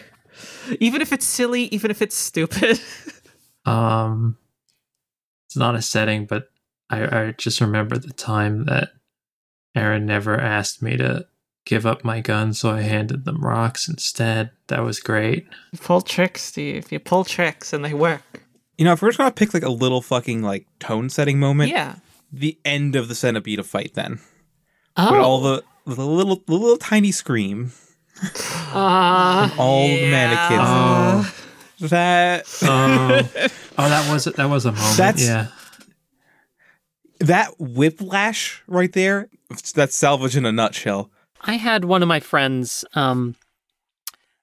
message me about how upsetting that moment was with the music.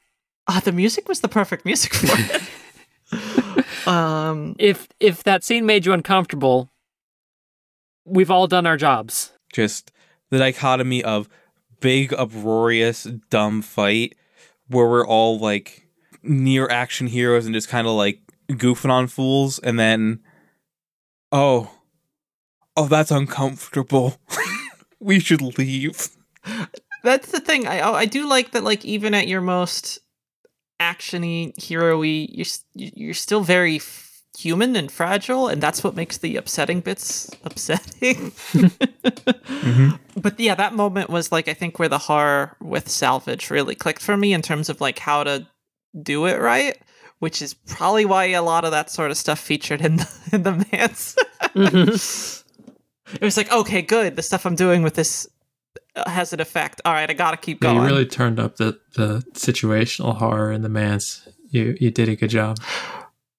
Well, I love writing horror comedy, and it's really fun to bring at the table. I just want to make people uncomfortable in a positive, life-affirming way. But yeah. And Tori, what's yours? I have, and I don't know if this is like the format of an answer that you would be looking for, but I really like the different sort of factions that we run into. Oh, talk to me about that. That's actually something I really love doing. Like, between the Holy Motorists and the Big Liars and the Goths and hell, even Securesoft, like, and all the folks up in the Mance.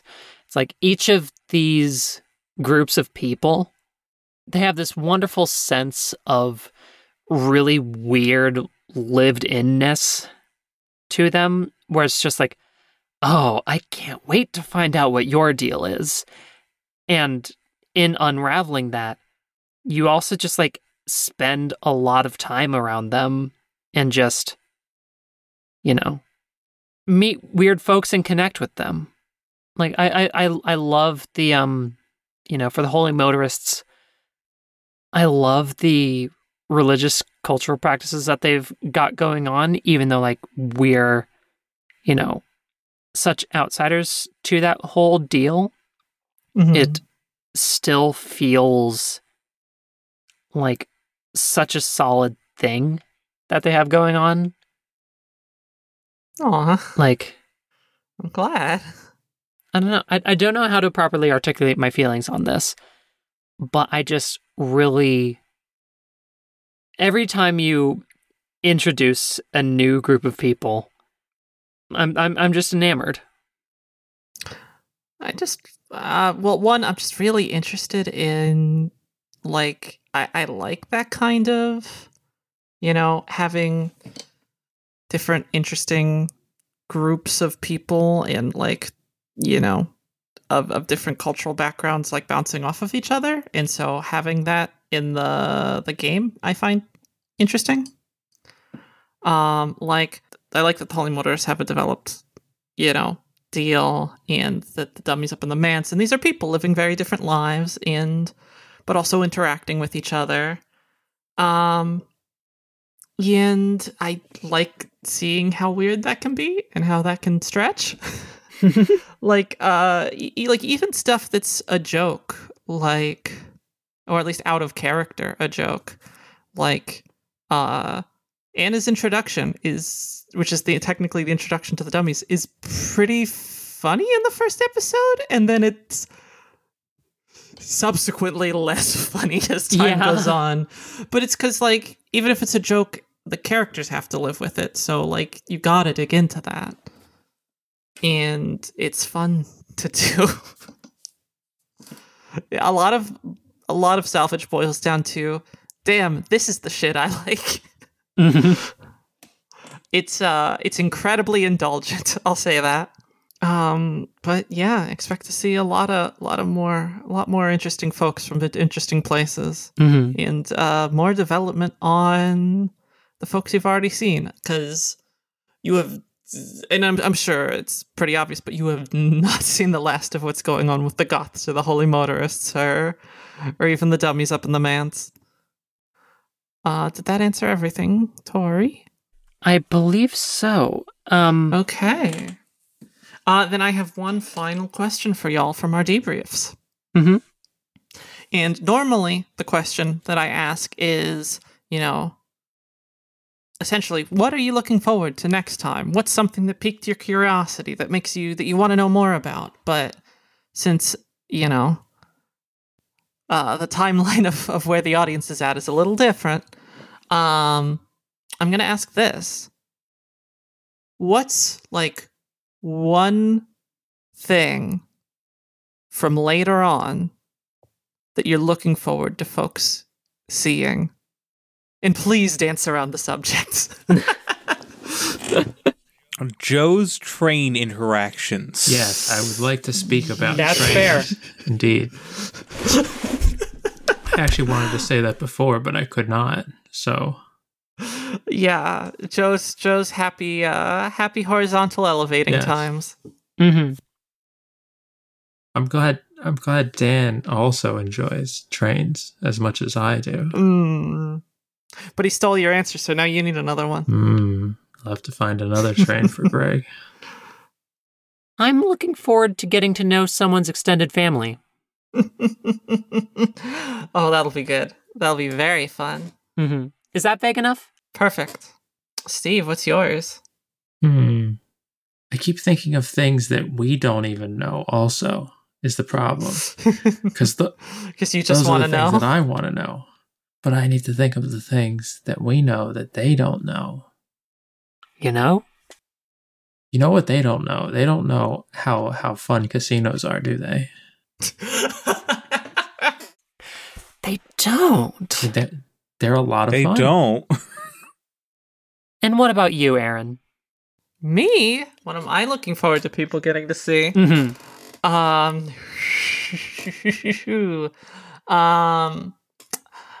I am very interested in folks getting to see.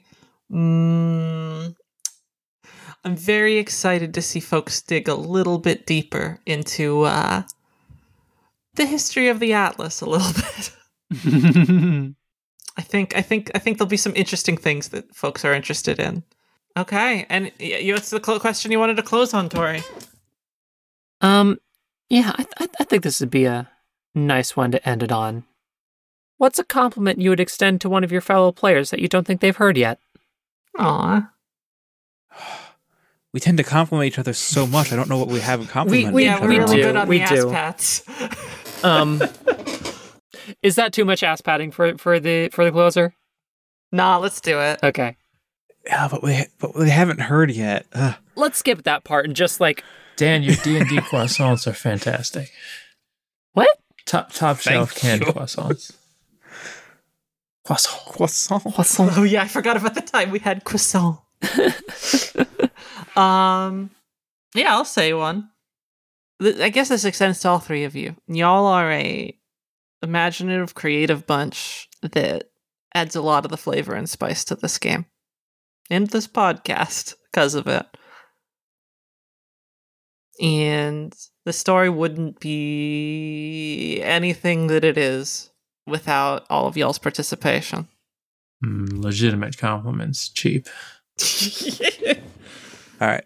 I tend to compliment Tori a lot, so I'll try to give one to Steve. I fucking love just like your ability to be like a low-level calculating opportunistic agent of chaos. Just like keep everyone, DM and other players included, on their toes because we have no idea what the fuck you're actually about to do. Oh Steve. god, yeah. Joe changes every single encounter in ways that I'm not going to expect. I love just looking at a sheet of like, all right, I have an empty bottle, a popsicle stick, crayons, like an axe, a rusty gun. All right, let's do this. What are we doing? I remember when you told me you were going to get those parkour talents, and I fucking was like, oh god, what's he gonna do now? Every time you send me a character sheet update, it's like, oh no. He's going to use it to like steal a scrap of wallpaper and then like 10 episodes later do something with it. Yeah, every time. Yeah, so I think that's, if we're going for compliments we have not heard each other before, I don't think you've heard that from me specifically. I really appreciate that like ability to just improvise the most chaotic solution in any given situation. So much fun. Well, Dan, I have one for you. You play Greg as one of the most quietly warm-hearted people I've ever met. And some of the things that he does in-game have genuinely touched me as a person.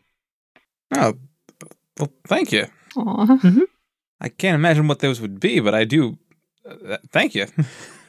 There's a lot of little things like that from all of you in this game. Like That time you advocated cannibalism really changed Tori for the better.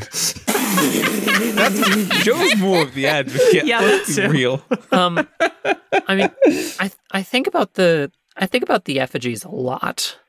I was always so worried that I flubbed that when I first revealed that that's like a cultural thing of Greg's. I remember listening to that episode. I remember at that point that I was driving by a Best Buy, and I still remember like listening to that. The weight of your delivery was very good. Mm-hmm. yeah. Like Thank you. all three of you have put so much of yourselves into the games and the characters, and I don't know. I listen back on almost all of the episodes, or at least I try to before they go up, and I don't know if the original idea of Salvage was to record the moments of these games that we share together, so that we can, remember the times we spent. There's so much of you guys in this game, and Of all of us, Aaron, you don't get to exclude yourself from that. true. It means a lot to me to be able to hear. Y'all are great. Y'all are gonna torture me till the day I die, but y'all are great. I think that leaves Steve. Wait, Yeah, follow that one up, Don't get out of this Steven. motherfucker. Come on, Steve. Come on, Steve. my croissant compliment? It doesn't count? It doesn't count. You need a closer, buddy. Oh, buddy, croissants don't count. You gotta wrap the shit up. I gotta say, getting to know someone almost entirely through a role-playing game has been a new experience and has been incredibly fun. It's been a great way to get to know Tori, and I think I don't know, it just feels like you get to know someone perhaps better than you would normally in this bizarre situation where we spend most of our time playing other people together. So I've really enjoyed getting to know Tori this way, and it's been a great friendship. It has. Thank you, It Steve. really has. You three are three of my best friends. Yeah. Echo that right trip. Want to run that one Word by me salad. again? Dan, Hey, one more time, Dan. what was that, Dan? What was that? frame, please. Dan, did you? Please, English, actually. But yeah, echo that shit right back at you. Fuck. Thank God we don't have a podcast where we need to talk to, like, intelligibly or Oh, anything. God forbid. Tori will edit it clean. Nah. That part I'm leaving. That part Exactly. stays. Alrighty, y'all. Recorded for posterity, motherfuckers. Don't worry, Dan. We're going to hide it on the internet. No one will ever be there. It was good to get to talk with y'all about salvage so far and answer a couple of your questions. And I guess just chat about the game. I can't wait to get back to playing it. Yeah. Same here. It's good. It's been good. I love this game. I love y'all. And it's been a great year. Well, Yeah, in some ways. Hold on. Fair. But Tori, remember what year it is. but we hope that this has been a bright spot of year to year too. All right, signing off, y'all. Scene and all that. Bye. Peace. Peace.